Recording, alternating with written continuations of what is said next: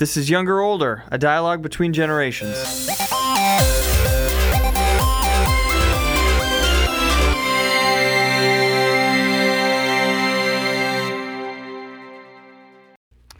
Welcome to Younger Older with Nate and Dave. Normally it's with Jason and Dave. We come to you from the studios at Relate365.com. That's a division of Silver Birch Ranch and Nicolet Bible Institute. So we invite you to go to those websites and check things out. Also, if you want any of these programs, you're welcome to go back and download them. The ones with Nate, the ones with Jason. There's a guy, Todd, we do them with. I seem to be the older guy, and we got a bunch of other younger guys that come in and we talk to. And the goal really is to sit around a table, which we literally are doing, and to have an intergenerational discussion just because it rounds the edges a little better.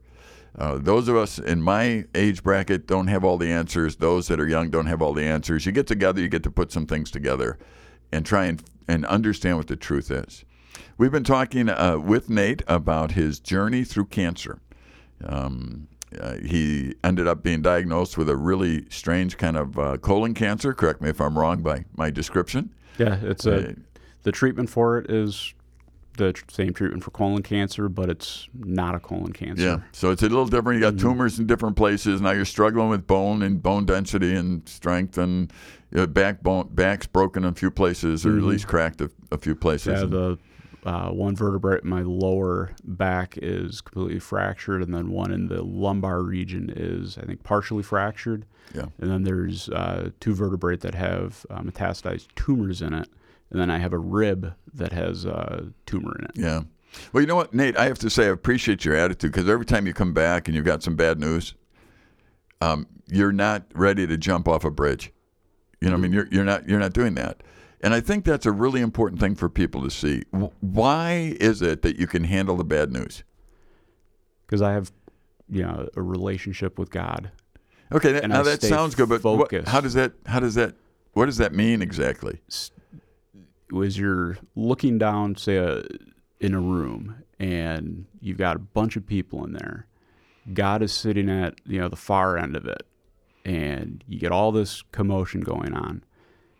My goal and my hope is that I always stay focused on God, right? Regardless of what news I find out, whether it's good or bad.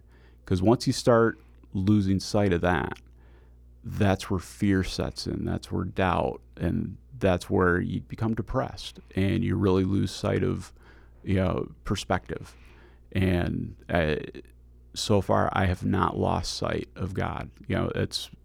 I know my parents, I pray, my wife prays, constantly, keep that perspective, keep focused on God, because aside from Him, it'll be a mess. Okay, let me ask you a couple of questions. Are you convinced that God loves you?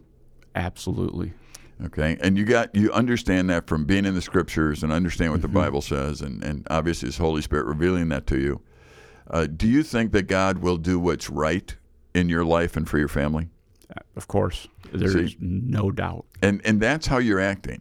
Yep. So really, when you look at your actions, they usually are coming from a belief system. Mm-hmm. And your belief system is either based on truth or a lie.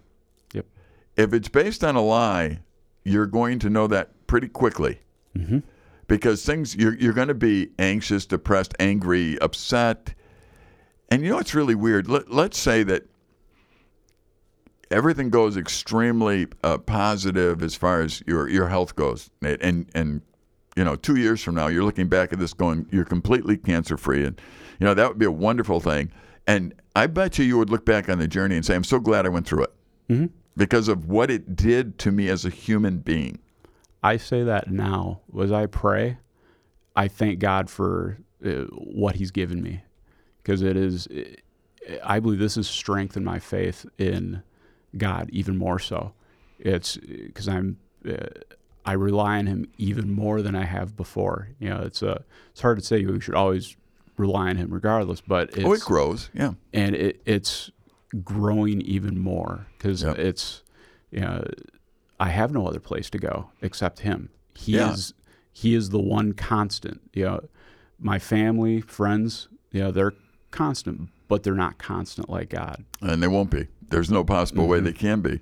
And what's interesting is we go to another scenario where, let's say, nothing works, and physically you end up deteriorating and you end up dying and going into the presence of the Lord.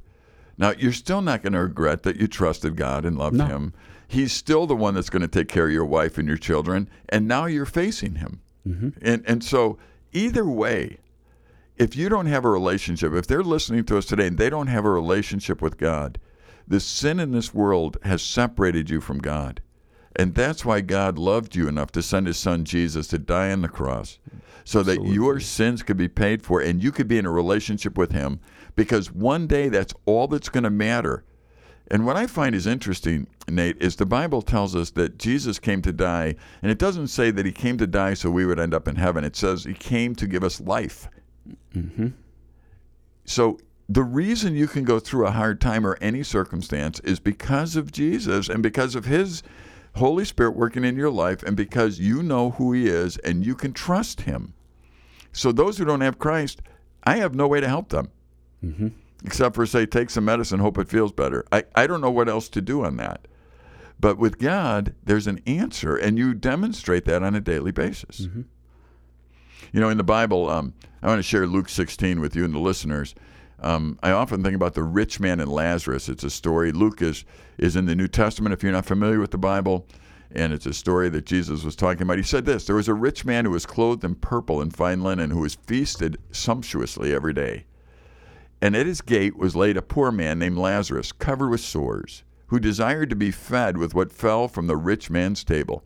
Moreover, even the dogs came and licked his sores. They paint a picture pretty clear here.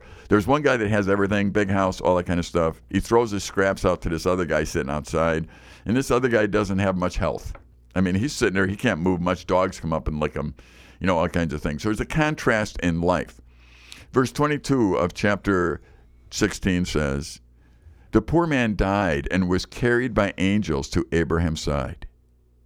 I want to stop there for a second. The poor man died and was carried. Think of that for a moment. He was never alone. The moment his eyes closed on this earth, he was carried by angels. Now, Nate, I don't have anywhere where I can prove anything in life here, but I do know stories of people who have, one moment they're here, the next moment they're not, they're sick, and it almost always seems like there's somebody in the room. Like they see someone. I'm not sure about that, but what I find out from this scriptural passage is that should the day come where you close your eyes on this earth, you will never be alone. You'll be escorted to the King. You will be in the arms of angels who will take you to where you need to go. So you're never alone. You're never abandoned if you're in God's family. Never. It's a very comforting feeling. Now, let me go and contrast it with what they say about the other guy. It says, the poor man died, was carried by angels to Abraham's side. The rich man also died and was buried, comma. One was carried, one was buried. That's not an emphasis by mistake. So the life here wasn't the end. One of them, everything the guy lived for, it was the end of. He was again, this is not teaching that rich people are bad and poor people are not. This is not what this passage teaches. If you go through this rich guy anyway, he died, and it says, comma, the rich man also died, was buried, and in Hades or hell being tormented, he lifted up his eyes and saw Abraham afar off and Lazarus at his side. Now he saw the opposite. So the rich man was in this place where he's being tormented, and he looked up and he saw Lazarus not being tormented. Now, this is a significant story in the Bible because Jesus is saying it. And Jesus is the only one that understands life and death and what happens. So if he's talking about what happens after death, you might want to pay attention because he's laying it out exactly as it happens. Those who are in God's family, you, Nate, if something were to happen to you where you don't pull through this and you close your eyes one day, I want to promise you won't be alone, that God's messenger, whoever it is, will meet you and make sure that you are cared for. And your family can rest in that. this is the most important thing that somebody can understand. Now, what I find interesting is that if you read that passage, and I would love the listeners to go do that, you find that the rich guy then has a request. Mm-hmm. He wanted, I mean, the place of torment was such that he would love to have just a moment of relief by having a finger dipped in water and put on his tongue. It tells you a little bit about those who refuse God and what eternity is going to be like. It is hopeless. Yep. But then his request was, well, could you send Lazarus back from the dead to tell my brothers that this place is real? That's all he wanted. What's interesting to me is this, Nate. This guy who spent his whole life focusing on now, the moment, money, business, status, eating well, whatever, same fate as the poor guy. Same thing happens to him. They die. Yep. The poor guy, because he had time to have a relationship with God, it seems. He had time. He had nothing else to do. He's sitting around, dogs are looking. I mean, he has time. Mm-hmm. When he dies, forever and ever is fine because his Heavenly Father took care of it. The rich guy just says, please, if Lazarus would go back, see, he would be a guy that it would be so amazing that he came back that my brothers would listen to him. Right now, Nate, I can't help but believe that there's some people listening here that have not been listening to God. Mm-hmm. They have not been listening to his messengers. There perhaps are people in your own family that have avoided God. Mm-hmm. You know, I don't know, but I'm just throwing it out here. This is the time for them to see. The message is very clear. You cannot ignore God. If you're too busy in this life, making sure you have car payment, make sure you have this, make sure you do that, make sure you have a house, make sure whatever it might be, and you're living the good life, and that's where your focus is, you're going to die just like everybody else. And when you do, you're going to either be carried or buried. Mm-hmm. Well, that goes back to you're looking in a room crowded with people. Where are you focusing? And that focus, as a believer, should always be on Christ. Absolutely. And I would guess, just knowing you and spending time with you here, that your great desire is for your entire family and all your friends and the people that you meet, the doctors and nurses that are working on you, that they would come to the place where they understood and responded to God's love, where they too, when they go through the moments like you are, that they will have the Spirit living with them that will allow them to go through it victoriously, mm-hmm. and not people who are in despair, anxiety, depression from it all. Mm-hmm. But be victorious both in life and in death. Yep. It's amazing the conversations that you can have with people. When I was in the ER on Monday, one of the nurses, as we were getting discharged, just talking with him, and he kind of made a comment. It seems like all the good people that are willing to help others. For those who don't know, I'm an EMT.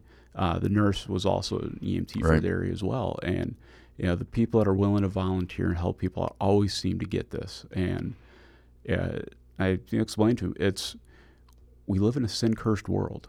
Yes, we do. And we're all subject to sin. And I don't know if this, if he was a believer or not, but he was listening intently, and it's like, that makes a lot of sense. Yep. You know what? This is great. We're going to continue our discussion as we take a little break here and come back to younger and older. Again, relate365.com is where you go to download if you've missed some of this or you've missed some of the other episodes that we've talked about. So we invite you to go there and get that. This is Nate and Dave from Relate365, division of Silver Birch Ranch. Welcome back to Younger and Older with Nate and Dave. If you're a regular listener at Relate365.com, you know that normally it's Jason and Dave. Sometimes it's Todd and Dave. Today it's Nate and Dave. And again, it doesn't matter. It's a younger guy and Dave. And so I'm beginning to think, Nate, I'm the oldest guy in the world. Because whoever comes here, I'm the older of the younger older. I need to find somebody older than me and do the younger older, and I'm the younger. Maybe we'll go get Dave LaPella. Yeah, he's older. Mm-hmm. Yeah, but the trouble with that is sometimes they can't hear.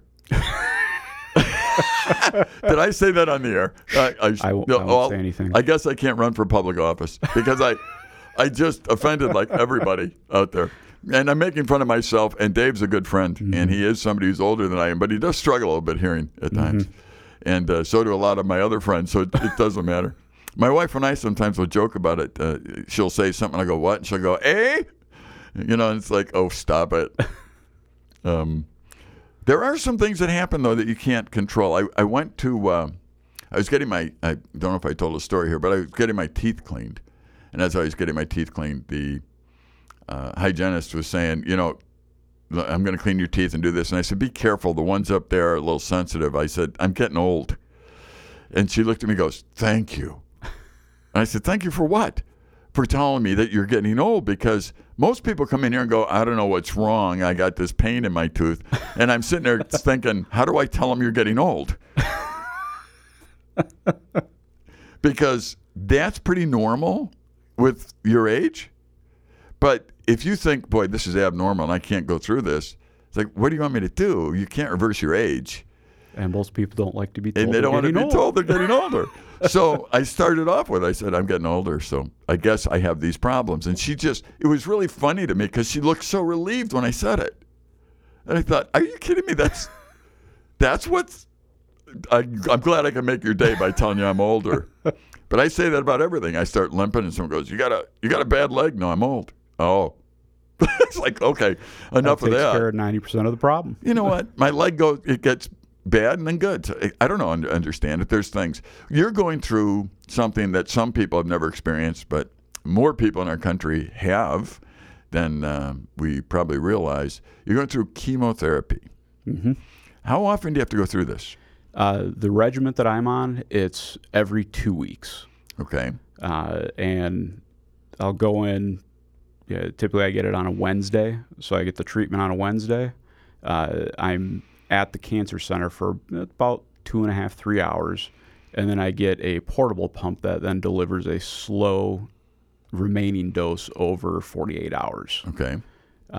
So kind of walk you through the process. Yeah, I was going to say, what is a treatment? I mean, you go for a treatment, it's like for lice, that kind of thing, or smear peanut butter. In yeah, your hair whatever you got to do. I mean, what does a chemo treatment consist of? So I typically go in. They do blood work. They check different levels. One number they're very concerned with is the white blood cell count. They don't want that too low because then right, makes sense. Yep. Because the chemo will affect the white blood cell So you're more count. susceptible to colds and flus. And for me, a medical emergency on chemo is if I get a temperature of 100.4. Okay. Whereas for somebody who's not on chemo, that's just a normal fever. Right, But right. for me, it's because the white blood cell count would be low. Sure. It's very hard for my body to fight off illnesses. So if you have a cold, don't come give Nate a hug. That's what I say. So go in for the appointment. They draw up blood. I have a port that's been surgically implanted in my upper left shoulder, which is wonderful because it's one poke in there and they can access the blood. That's where the chemo is administered, so I don't have to sit there and get poked a gazillion times in my arm trying to get an IV going. Can you put coffee directly in there? I haven't tried yet. I wouldn't, I guess, but I'm just wondering if you put like caffeine in there, if you feel better. I'll try that when we're done here, and I'll let you know. Could you ask the doctor first? I don't want to be the cause of something. That's right. So they'll draw blood up, and it takes them roughly about 20 minutes to get the numbers back. Kind of a little side note, one of the numbers they monitor for me has been very elevated. My last one that I had this Wednesday, that number is starting to trend down, which is a good sign. It's showing that the chemo is doing what it's supposed to do. Oh, good. So once they figure all that, usually I meet with the doctor for about 20 minutes and kind of go through, different, how you feeling, anything different, see if I need any refill on meds. And then I go back to, it's a kind of a large room. They've got several different stations where you get chemo. So it's kind of a party. They got a bunch of people getting chemo there. Yeah, a bunch of sick people, and it's a lot of times it's the same people that you'll see there because usually it's the same regimen that people get, whether Right. it's they go on a weekly basis, bi-weekly, some of them once a month. It all depends on what it is. The regimen that I'm getting, it's called FOLFOX. You can go on line and research that. There's 3 different chemicals in there that I get, and it's slowly administered over it's about 2 to 2.5 hours. So I get 2.5 hours. So you need to bring something to read or something to do. Mm-hmm. The last couple of times, our senior pastor has just stopped by and we chit chat, and it's something that I'm very fortunate. The senior pastor of our church, I've been friends with him for a very long time. So it's good. Very nice to be just able to talk. I have an iPad where I do reading, and this last time I took a nap because it's a quiet place where I don't have kids shouting. That's right. So it's they slowly administer the medication over that amount of time. Before they actually start the chemo, they give you some prep drugs. One of them's a steroid, and then one's an anti-nausea med. Oh. Because one of the side effects of chemo is nausea, and I've got a lot of medication to combat nausea, which is great. So what do the steroids do? Keep you like Arnold Schwarzenegger? Kind of boost the immune system because the chemo does wipe you out. Oh. Usually right after the treatment, I'm pretty shot, but that night I'm usually wide awake. Just that's the steroids kicking in. So your days of professional football are over. Oh, yeah. Because you would test right out of it. Oh, yeah. Test positive on that. Yeah. And then my back having fractures. You get a fine. Yeah, no good. So what side effects? I mean, you're putting this thing in your body that is deadly to certain places. Yeah. I guess. What are the other? Are you? Do you get irritable? Are you? I mean, what are you finding it's doing to you? What I've noticed, the second and the third time that I've had, this is the third treatment, is roughly about 5 hours from when I'm done, and about 5 hours after, I get like a weird cramping in my lips, my tongue. So like talking is really weird. I'll get tongue-tied. Oh, funny. Oh, yeah. It's great. It's like if my kids are doing something that they shouldn't be doing, trying to yell at them is rather humorous. Yeah, I guess. Because I get tongue-tied. Another side effect that I get, and it's usually lasts about 5 days after the treatment, is very hypersensitive to cold. Okay. Like if I drink cold water, anybody that's had a very bad cold where they're coughing a lot, that your throat gets raw. If I drink cold water, I get that feeling in the back of my throat. Wow. You live in northern Wisconsin. I know. So it's so warm here. Exactly. I think it's 2 degrees out right now. Yeah, it is. It's pretty cold today. My skin becomes very sensitive to cold. Like if I grab something cold, I'll get a pins and needle feeling in my hands. My face, if it's really cold, feels like it's burning. As I think God had a sense of humor when he decided to reveal all this. Like, ha. Yeah. We're going to have them go through this in the winter. Yeah. Now, your kids, like you said, you come home and you may struggle with being too cold, or you may struggle with speaking to them. Do they understand it all? You have young children. How old are they? 6 years old, 3-year-old, and 2-year-old. Okay. So do they have any understanding that you're going through some difficult moments and how do they respond as just young children? My 2 girls, they're the youngest. They know Daddy is sick, and I think that's about the bulk of their understanding. On this past Monday, because we wound up calling the ambulance to take me into the hospital. Yep. So we had a lot of people in the house. My wife, she came to the hospital later. She actually sat down with my oldest and kind of explained, Daddy has cancer, he's getting, chemotherapy, and, in his mind, we don't know how he's processing it. Right. But he knows. Yeah. And, it's kind of one of those, how do you approach that with, your kids? Because they're so young and that limited understanding, but we don't want to hide it from them. Yeah. But we also don't want to scare them. Yeah. So it's if anybody, prayer warriors out there, it's a huge prayer request for, my wife and I, is just how do we approach our kids? Yeah. And I guess I encourage you to continue. God will give you wisdom. Mm-hmm. And as you've leaned on him all along, I think, every child is different. Every person is different. we had the privilege of being with your children when you had to go in, and I was looking for. I wanted, first of all, it was a very cold, snowy day, so they were probably inside all day. So their energy level was up a little bit. What kid's energy level is not up? Which is fine. But trying to be sensitive, and I saw that the girls were very sensitive, I think, to just wanting to sit on your lap. Yep. I mean, that's how they're responding, it seems. Before the ambulance came, both of my girls, they wanted to, climb on me and sit. Yeah. They were hugging me, and as painful as it was to have them there, I was not going to push them away. Right. And your son looked like he was processing it through excess energy. I'm just trying to do it. And I think that's pretty normal. I think you have to let the personalities come out and deal with things as they come up as honestly and tactfully as you can, I think. But the opportunities for you and your wife to live a normal life in front of them, they will learn how to go through a crisis by watching you go through this. Yeah.